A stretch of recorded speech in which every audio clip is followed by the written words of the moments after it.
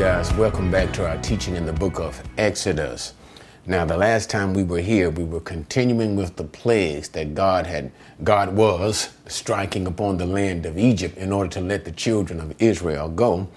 And in chapter 8, we saw the plague of the frogs which were animals that were considered sacred among the Egyptians. And remember, the Egyptians, because of sacred animals, they would not kill these animals. And so God, in a almost comical way, he allowed these frogs to multiply so much that they left the Nile and they went into the houses, the bowls of what the people would eat out of, and even upon the bodies of the Egyptians, so that the frogs would become a nuisance to the Egyptians. And continuing after the frogs, the Lord allowed the plague of flies, or should we say, as it is in the Hebrew, swarm of swarms, which was basically a swarm of all types of insects. And these insects went all throughout the land of Egypt.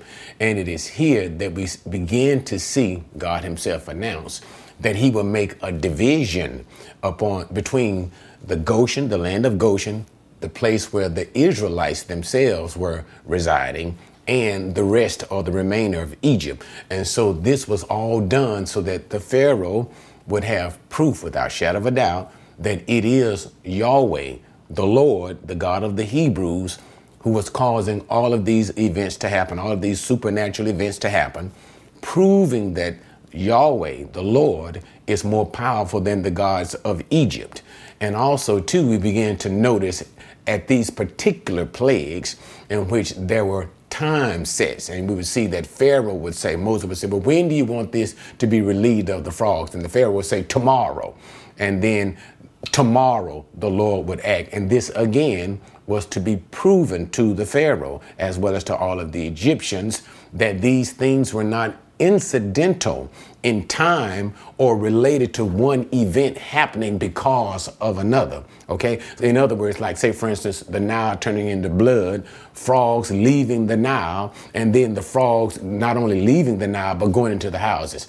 These things were not incidental in happening, in that when the frogs would move, they would not just gradually leave, but God would cause all of the frogs that were in the Egyptian places to supernaturally die, and then create all of these heaps of frogs and things of that nature. So we would see times that are now being set for particular events or plagues that is happening to the Egyptians to prove that this is the hand of God. The power of the events, in other words, the events themselves would just be not just simply supernatural, but exaggerated. It would just be so great in its intensity. And that's, again, another thing that we would see as these plagues are coming upon Egypt.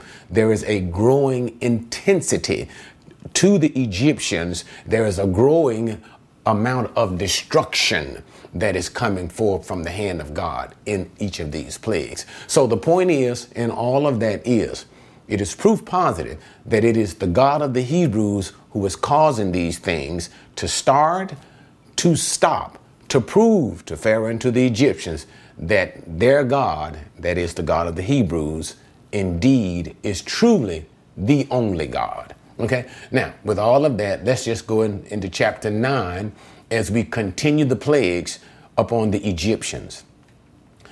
Then the Lord said to Moses, go to Pharaoh and speak to him.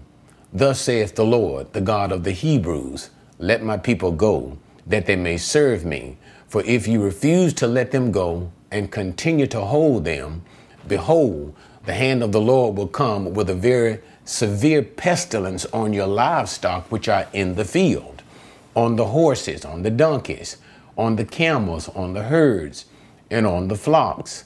But the Lord will make a distinction between the livestock of Israel and the livestock of Egypt, so that nothing will die of all that belongs to the sons of Israel. So the Lord set a definite time, saying, tomorrow the Lord will do this thing in the land. So the Lord did this thing on the next day, and all the livestock of Egypt died, but of the livestock of the sons of Israel, not one died. Pharaoh sent, and behold, there was not even one of the livestock of Israel dead. But the heart of Pharaoh was hardened, and he did not let the people go. As we begin to deal with this particular plague, we find out that this is against the livestock that is of Egypt, of the Egyptians. And notice once again, there is a distinction made between the livestock that is of the land of Goshen, that is the Hebrews' livestock, and the livestock of the Egyptian. Once again, this is simply proving that God's in his own sovereign power, that to the Egyptians, to the Pharaoh, that God is a sovereign God of control. He can control where these particular devastations take place. And this devastation will be upon the cattle and the livestock of the Egyptians alone. And once this particular pestilence happened, and we don't know exactly what this particular pestilence, or sometimes it is translated as a murrain or some type of boil or plague that is happening upon the land, upon these particular animals. But nevertheless, whatever it is only happening to those ones that are in the field, regardless to what they are, whether it's the sheep, the goat, the horses, or whatever, as it's talked about. It is happening to those that are in the field. So we can see there is a measure of mercy that God has given, that he is not striking all of the livestock of the Egyptians, but he is just striking some of them, those that are in the field. And that distinction that is made between the Israelites and the Egyptians, that the Egyptians may know that the Lord alone is God. And then notice once again that timetable is set. And this time it is God who says to Moses to tell Pharaoh what that time will be. Tomorrow this will begin to happen. So if the Pharaoh would see that this thing happened on tomorrow, according to the set time, again, the point that we're driving home, that God is driving home, this is not incidental. This is by the direct hand of God himself. So, of course, what happens? On the very next day, the cattle of the Egyptians that were in the field died. And when it died, Pharaoh began to do an investigation. So he sent someone to the land of Goshen, to where the Israelites dwell, to see if any of the Israelites' cattle had died. And they came back and brought the report back to Pharaoh that not a single one of them had died. And therefore, this again is proof. And that's the whole point.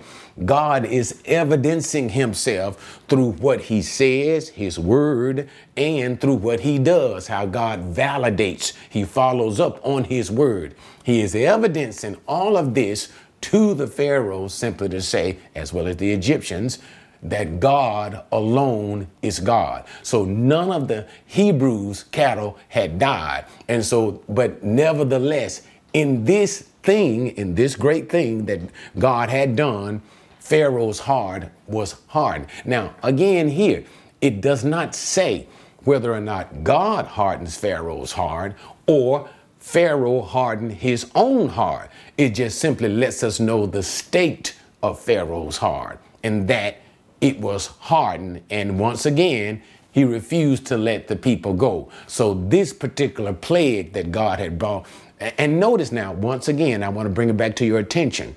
As we work through these plagues, the devastation that is happening to Egypt nationwide. So can you imagine all of the animals, how many of them that were in the field that had died? So there was a great number of animals that had died. And how this is affecting, and this is what you have to remember, guys, how this is affecting the overall economy of the Egyptians. Why? Because what you're going to see, and even will come from the mouth of Pharaoh's servants, is all of Egypt will be destroyed by God. And Egypt, remember, the most educated nation at the time, the most powerful nation at the time, military-wise, concerning. Egypt, the most powerful nation, in a matter of months will be destroyed, which is true, again, proof positive. Only a God, and that is the true God, could do this. And that's the whole point of all of these things. Okay, so now let's move on to the next plague. Verse number 8. Then the Lord said to Moses and Aaron, take for yourselves a handfuls of soot from a kiln, and let Moses throw it toward the sky in the sight of Pharaoh. It will become fine dust over all the land of Egypt, and will become boils, breaking out with sores on man and beast through all the land of Egypt. So they took the soot from a kiln and stood before Pharaoh, and Moses threw it toward the sky, and it became boils, breaking out with sores on man and beast. The magicians could not stand before Moses because of the boils, for the boils were on magicians as well as on all the Egyptians. And the Lord hardened Pharaoh's heart, and he did not listen to them, just as the Lord had spoken to Moses. Okay, now we're finishing, I believe this is the 6th plague, the plague of the boils. And so now the Lord speaks both to Moses and Aaron and tells him to take this soot from a kiln. Now, basically what he is saying is this. Remember, when the job of the Hebrew slaves was to make bricks for the Pharaoh, okay? In the making of the bricks, they would take the mud and things of that nature, and in order to solidify the bricks, they would burn the bricks. And so in this particular thing that they used to make the bricks, burn the bricks to make them into solid bricks, take the mud and the mixture of straw and burn it. And in the cooking and burning of it, they would it would turn into a brick. Okay, so this is how they made the bricks. So from this device that they used, the slaves used to burn and create the bricks, in the burning of it, you would take wood and things of that nature to create fuel for the fire. And this would be the soot that he was taking. So take this soot, the leftover from the burning of the bricks that the slaves used to make the bricks. Take that from the kiln, this device that they used to make the bricks. So take that leftover ash from the making of the bricks that the slaves used. So this was kind of interesting in itself, that from the things used of the slaves, produced by the slaves, take this before Pharaoh and take this ash and again tell Pharaoh to let the people go, and or otherwise the Lord is going to strike the Egyptians with boils. And so here is the demonstration.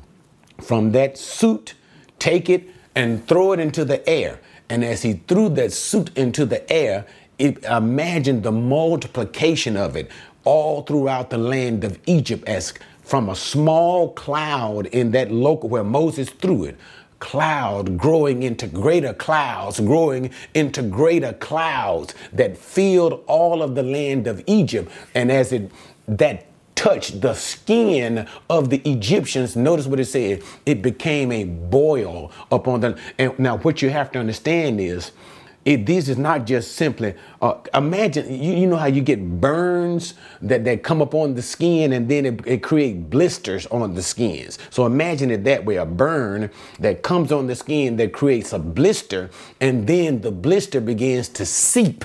So what you got basically is seeping boils that come all over the body of the Egyptians. So now imagine how both painful and miserable that became. And remember, each time that Moses and Aaron would go, or Moses and Aaron, however it worked, would go before the Pharaoh, his magicians would be there. A lot of times, the whole idea, beholding the miracle, as well as they were also the counselors of the Pharaoh. So that they function in both of those two events, beholding the miracles of Moses. And remember, they had already gotten to the point where they could no longer duplicate through the power of Satan. They could no longer duplicate the miracles of Moses, the miracles of God. And so now they were basically beholding these miracles and acting, as always, the counselors of the Pharaoh. So while they are just standing there with the Pharaoh looking at these things beginning to happen, the boils also began to come upon these magicians, the sorcerers. And remember, these are the priests of Egypt.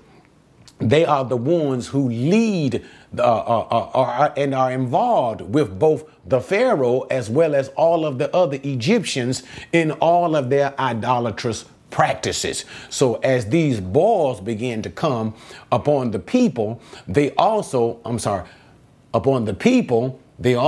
upon the priests as well. And once again, remember how the priests had this obsession with cleanliness. So it really struck to the heart of the priest. And even so, what is it? How bad is it that the priest could no longer stand before the Pharaoh? So whatever took place in this particular miracle, it was not something that happened in time. It was immediate and spontaneous, in so much that they had to leave the presence of the Pharaoh, the boils as well as their uncleanliness. But nevertheless, what was the end result? The heart of the Pharaoh was hardened. Okay. And I want to take a look at that once again. And the Lord hardened Pharaoh's heart, verse number 12. So here in this particular plague, what we see is not just simply Pharaoh's heart was hardened, as we saw in the previous plague of the flocks, but here God himself hardens the heart of Pharaoh. Okay, now let me go back because I forgot to do a coverage of these things. When we saw the plague that struck the cattle, we need to talk about the gods of the Egyptian. So when the plague struck the pestilence against the cattle, this was against the god Hathor, which was a feminine deity. She was a feminine goddess. And Hathor was, she had the head of a cow, the head of a cow in the body of a woman. So this was against Hathor, as well as Apis. And Apis was basically the male counterpart. And he was a bull god, the body of a man and the head of a bull. And these were the symbols of fertility as well. And now when we get to the boils was an attack against the god. This was God's attack against Sekhmet. And Sekhmet was the goddess of power over disease. So it was an attack against Sekhmet as well as Sunu. And Sunu was the god of pestilence, and it also was an attack against Isis, the god of healing. So the boils on the body of the Egyptians was an attack against Sekhmet. Sekhmet was the goddess. He was the power and god of disease. Sunu, god of pestilence, as well as Isis, god of healing. And so what we find is, what God is simply saying is, he is the God stronger than Sekhmet. The god Sekhmet could not relieve you from the diseases. Sunu could not stop from this pestilence that God was sending upon the Egyptians. And Isis could not heal you of the boils. So you can imagine all of the Egyptian priests and priestesses, their sorcerer, appealing to these gods for deliverance from the pestilence of the boil. And there was no deliverance because the God of the Hebrews alone is God. Okay. All right. So now where did I stop with this boil event? So we need to always deal with the issue of how God is not only just sending these plagues, but how these plagues are a strike against the gods of the Egyptians. Okay. So now where did I stop? Verse number 13. Then the Lord said to Moses, rise up early. So now, before we even get into that, okay, as we ended the sixth plague, remember once again, we want to bring your attention what God is doing. There are three classes or groups, should I say, of plagues, okay? And we in the first group, we saw basically the blood. And then the second group, we saw basically beginning with the swarm. And now we're beginning with the third group. And in each class or group, we see intensification, okay? But we're going to see something in that is unique that begins to happen. I'll talk about it once I get there. And what I mean by uniqueness, and it's kind of in a sense like a point of no return. But now this time I'm not going to be premature, but I'm going to wait till we get there, and then I'll explain to you what I actually mean. Verse number 13. Now let's go again. And we always know that each group begins in rise up in the morning. That's the indication of the next group of threes, as far as the plagues. Then the Lord said to Moses, rise up early in the morning and stand before Pharaoh and say to him, thus saith the Lord, the God of the Hebrews, let my people go that they may serve me. For this time I will send all my plagues on you and your servants and on your people, so that you may know that there is no one like me in all the earth. For if by now I had put forth my hand and struck you and your people with pestilence, you would then have been cut off from the earth. But indeed, for this reason I have allowed you to remain, in order to show you my power and in order to proclaim my name through all the earth.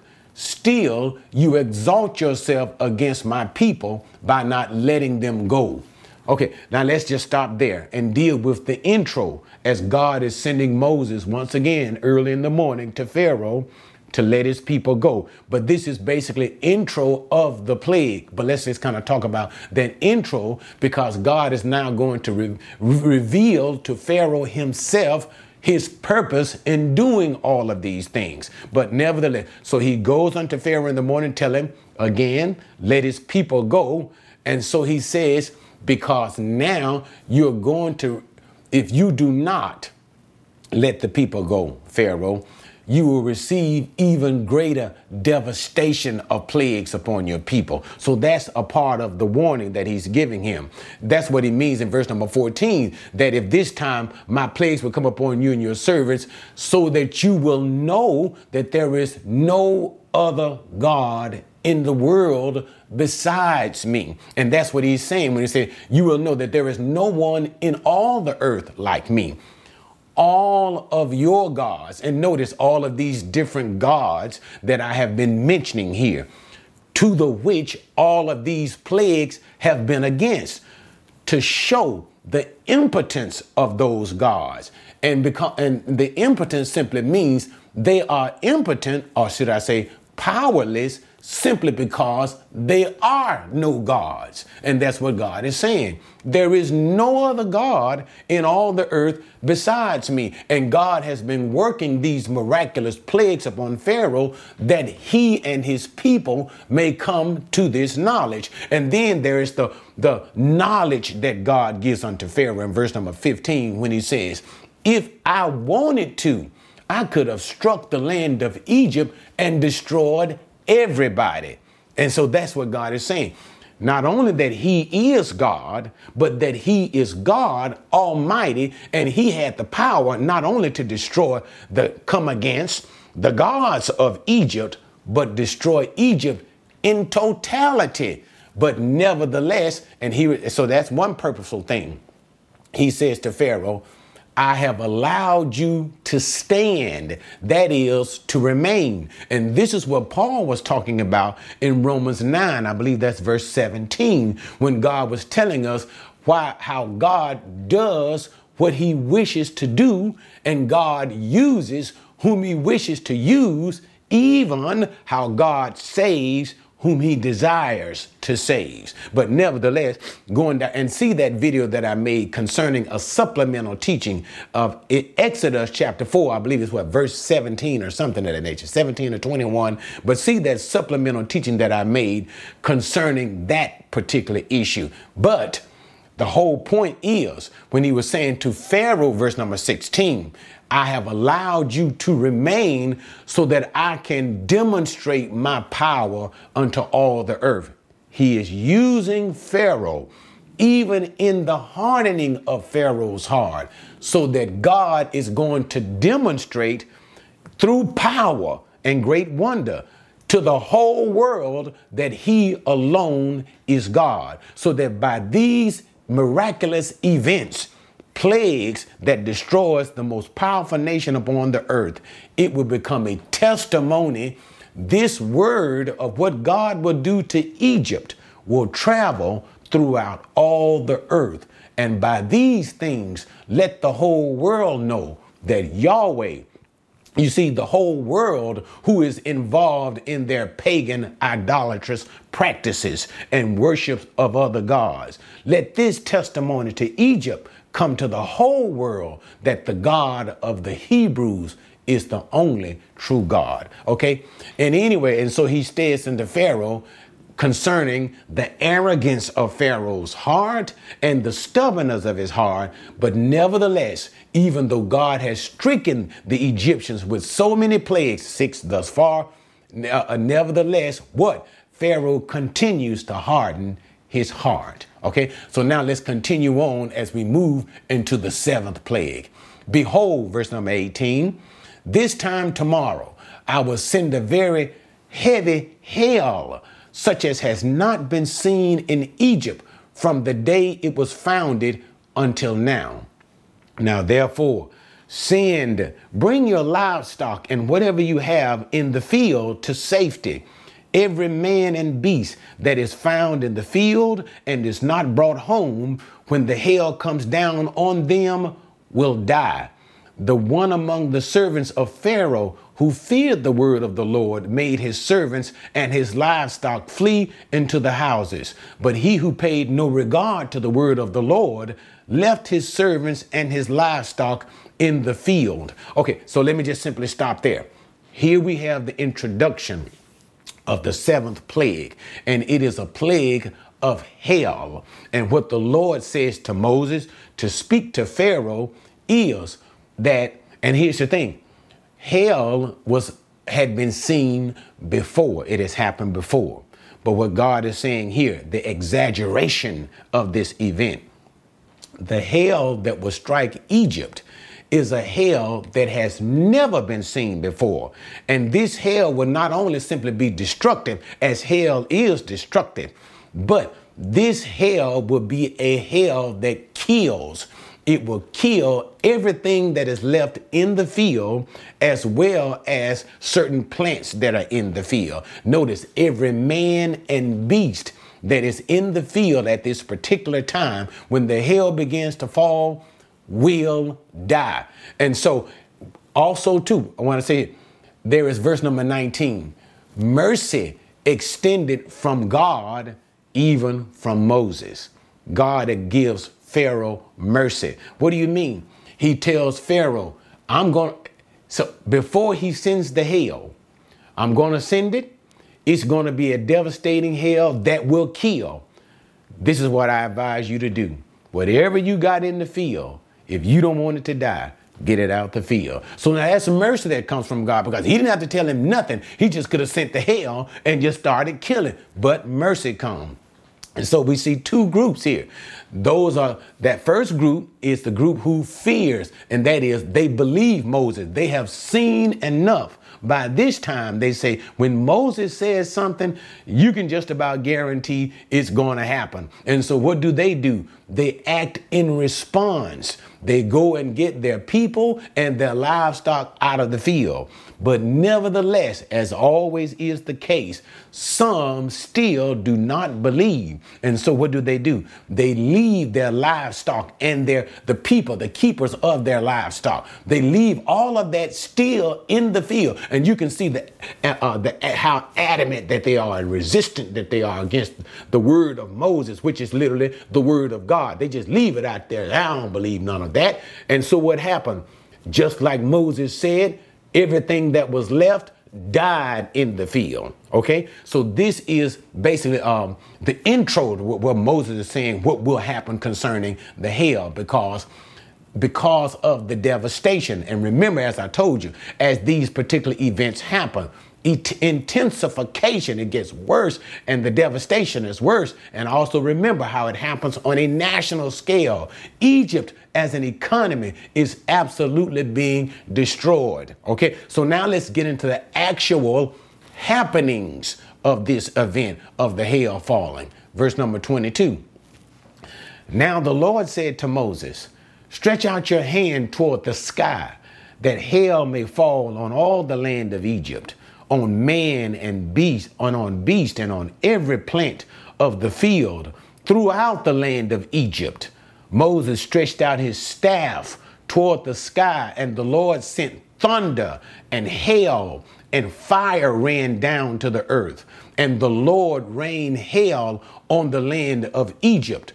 So there was hail and fire and flashing continually in the midst of the hail, very severe, such as had not been in all the land of Egypt since it became a nation.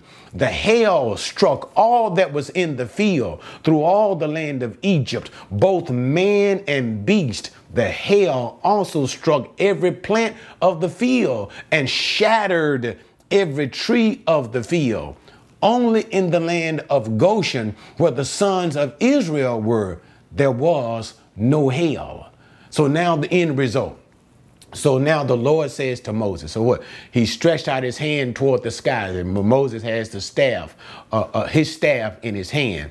And when he did that, this is basically Moses commanding the skies to release the hail. And once he does that, the hail immediately begins to fall. And now what you have to remember is the hail is reserved for the field, okay? The hail is reserved for the field, which is a magnificent thing within itself, that the hail, God's sovereign hand of control, where not only the severity of the hail, but exactly where the hail would fall on the fields alone. And so therefore, everything that was in the field immediately died. And then we see the description of the hail, how the hail was severely grievous, and the thunder that was boom, and the rain. So it was raining, it was hail, it was thundering, and then it said there was a fire that was mixed with that.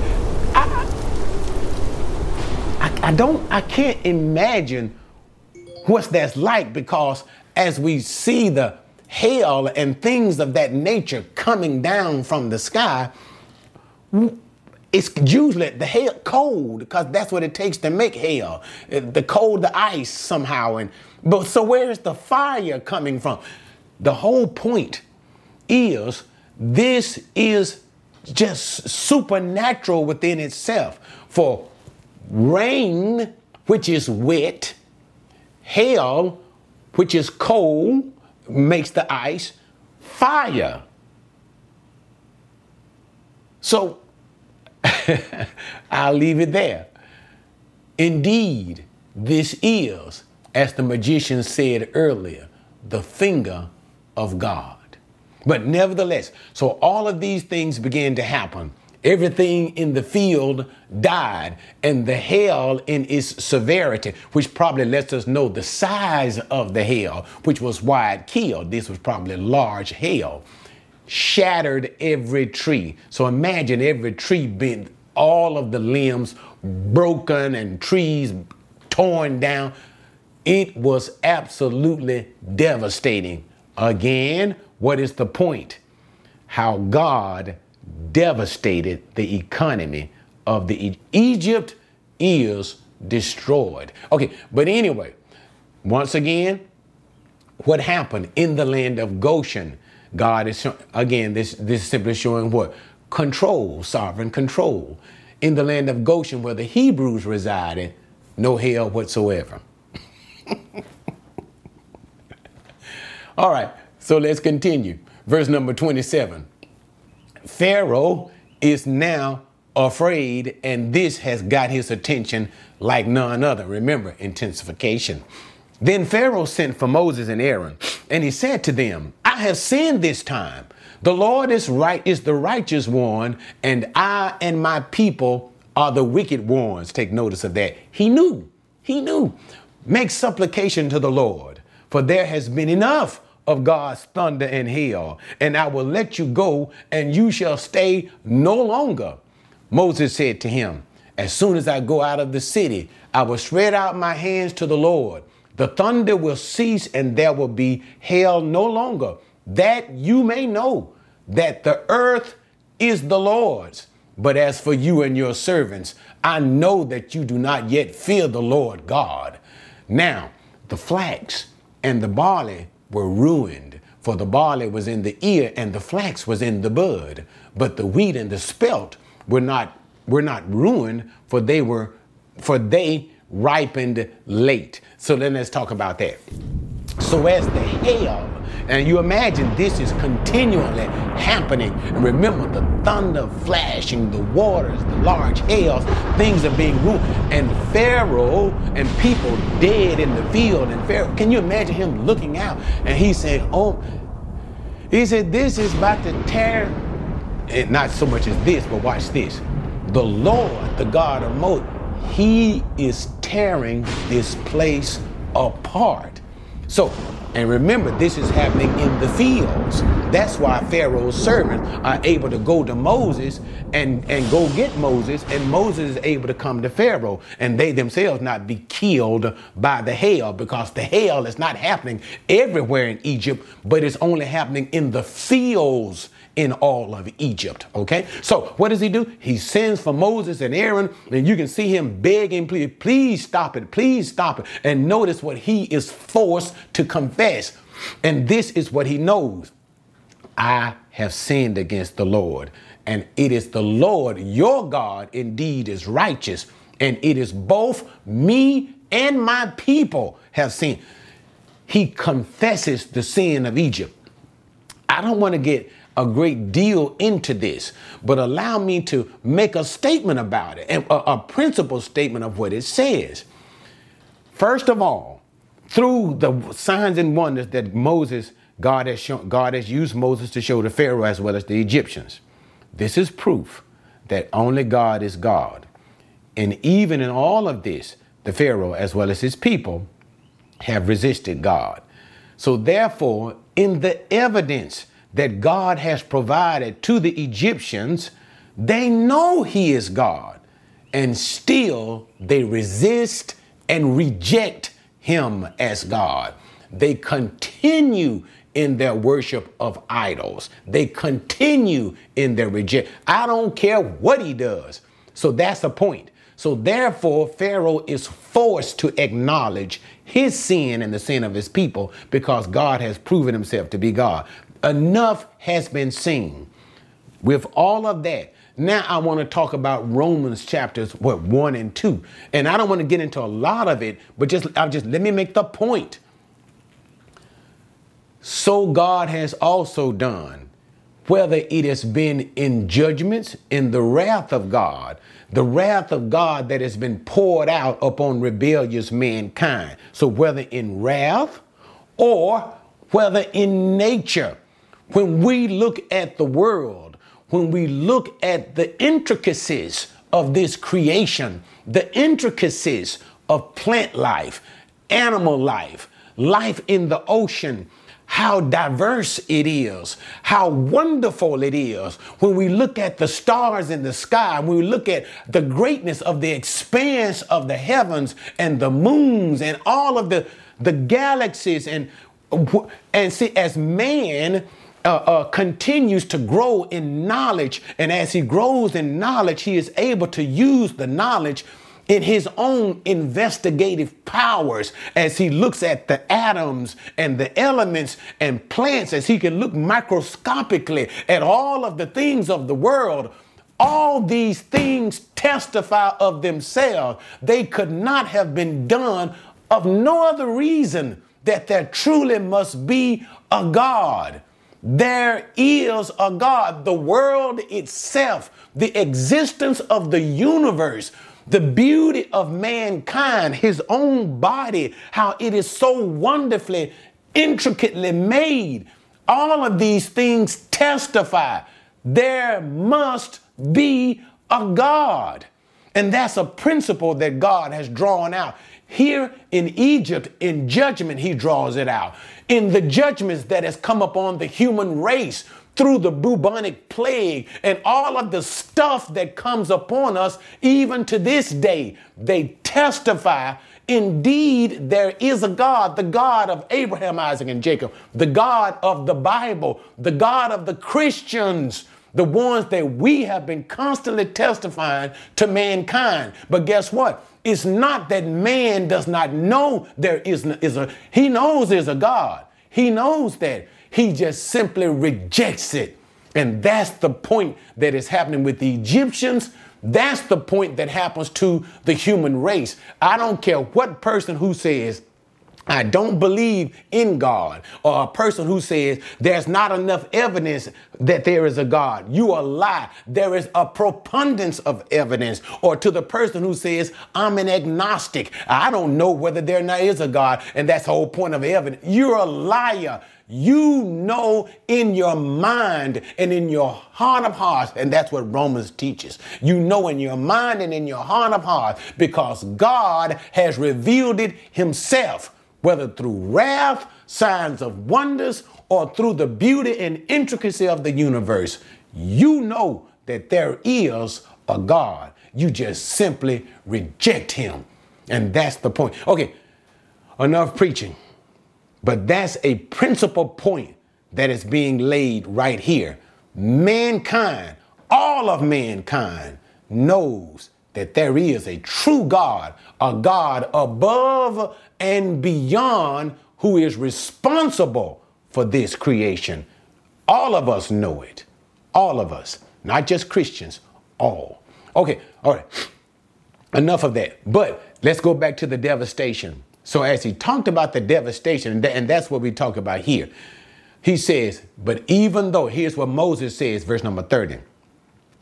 In all of these judgments that God has brought upon you, I still know that your heart, and isn't that amazing about the human heart? It is amazing. He says, I still know that both you and your servants still don't fear the Lord. I know I preached enough, but I got to keep talking right here.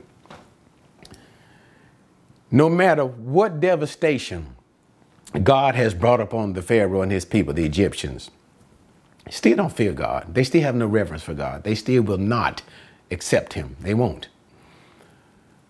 It teaches us, here's a principle about the human heart. That's why the Bible says that the heart is corrupt above all things, to the point that no man can know it.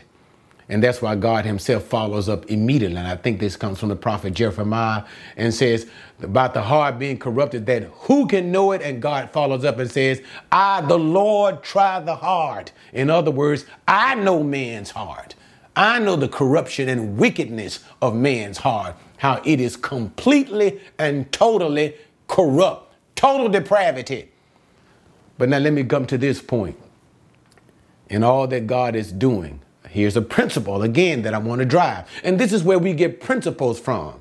We look at events that take place in the Bible and we try to learn from these events. What is God saying? What is the point God is making? What can we learn and derive from these events? And what can it teach us about God, about ourselves, about how God works? What is a principle here? And here's the principle. If God does not work to soften the heart, man's heart won't be softened. Salvation is a work of God and God alone. God must soften our hearts. Why? We are so dead in sin that we do not respond even to the work of God, a miraculous work of God. And so here we would have Pharaoh.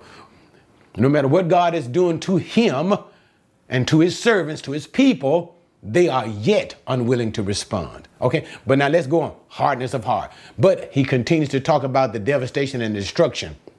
Again, speaking of the destruction of Egypt and Egypt's economy, how that it was the barley and the flax were ruined. And all he's simply saying is this: because it was the time for the harvest of the barley and the flax, they were ready to be harvested. So since they were at that particular time to be harvested, when the hail fell, boom, they were dead.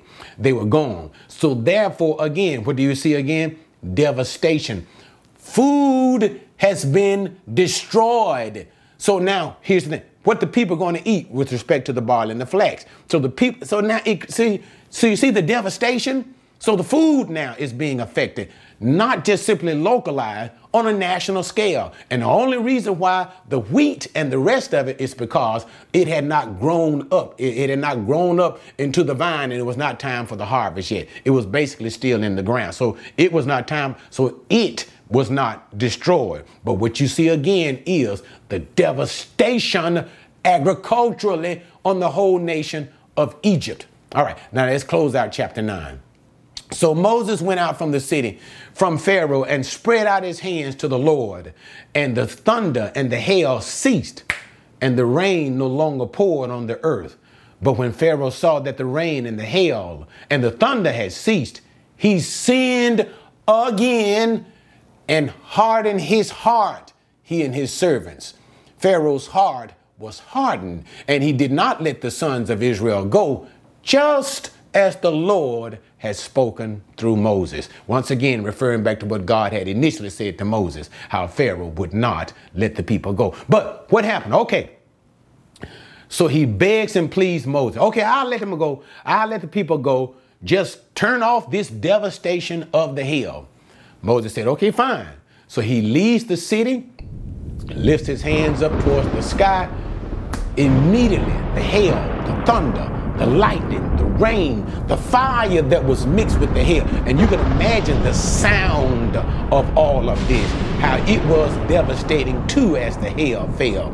And all of a sudden, it's gone. Just like that. And can you imagine? And the sky clears. And nothing happens, nothing, and it's as if nothing happened until you look at the ground and the trees, and you see the trees broken up and all of the plant life basically on the ground devastated. But you look at the sky and it's perfectly clear. You know that this was the power of God. But what was the response of the Pharaoh? And here is what you need to understand here. And I know I've preached long enough. Give me a little more time and watch this now.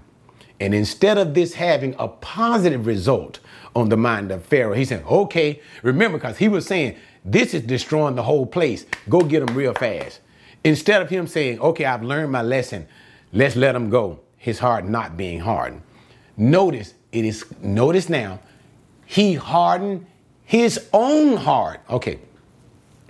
The reason why I'm taking time for you guys to see this is not God hardening Pharaoh's heart. Pharaoh is hardening his own heart here. It takes us back to verse number 30. Remember when Moses just said to him, I know you and your servants still do not fear God. Here is the proof of it. No matter what God was doing to him, Pharaoh was saying, I don't care. I'm not changing my mind. And so therefore, we see him here, the proof of it, hardening his heart and refusing to let the Hebrew people go. What is so important about this one is this. This is the final step right here. I believe it's number 7 in the plague. When the judicial hardening is this, so I'm slowing it down. Pharaoh, you have hardened your heart for the last time. God has shown you, God has spoken to you again and again and again. You have proof positive by the events that have taken place, the exaggeration that has taken place. Remember what he said about the hail? Like has never been before. The supernatural things that have taken place, the time, by this time tomorrow, this time will happen, this.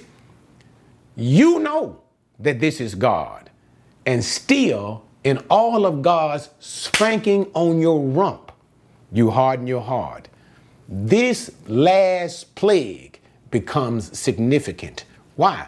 Because when Pharaoh hardened his heart this time, he will not have an opportunity the next times not to harden his heart. Because as we move into chapter 10 and we talk about plagues 8 and 9, what we're going to find out is God himself will begin to harden the heart of Pharaoh.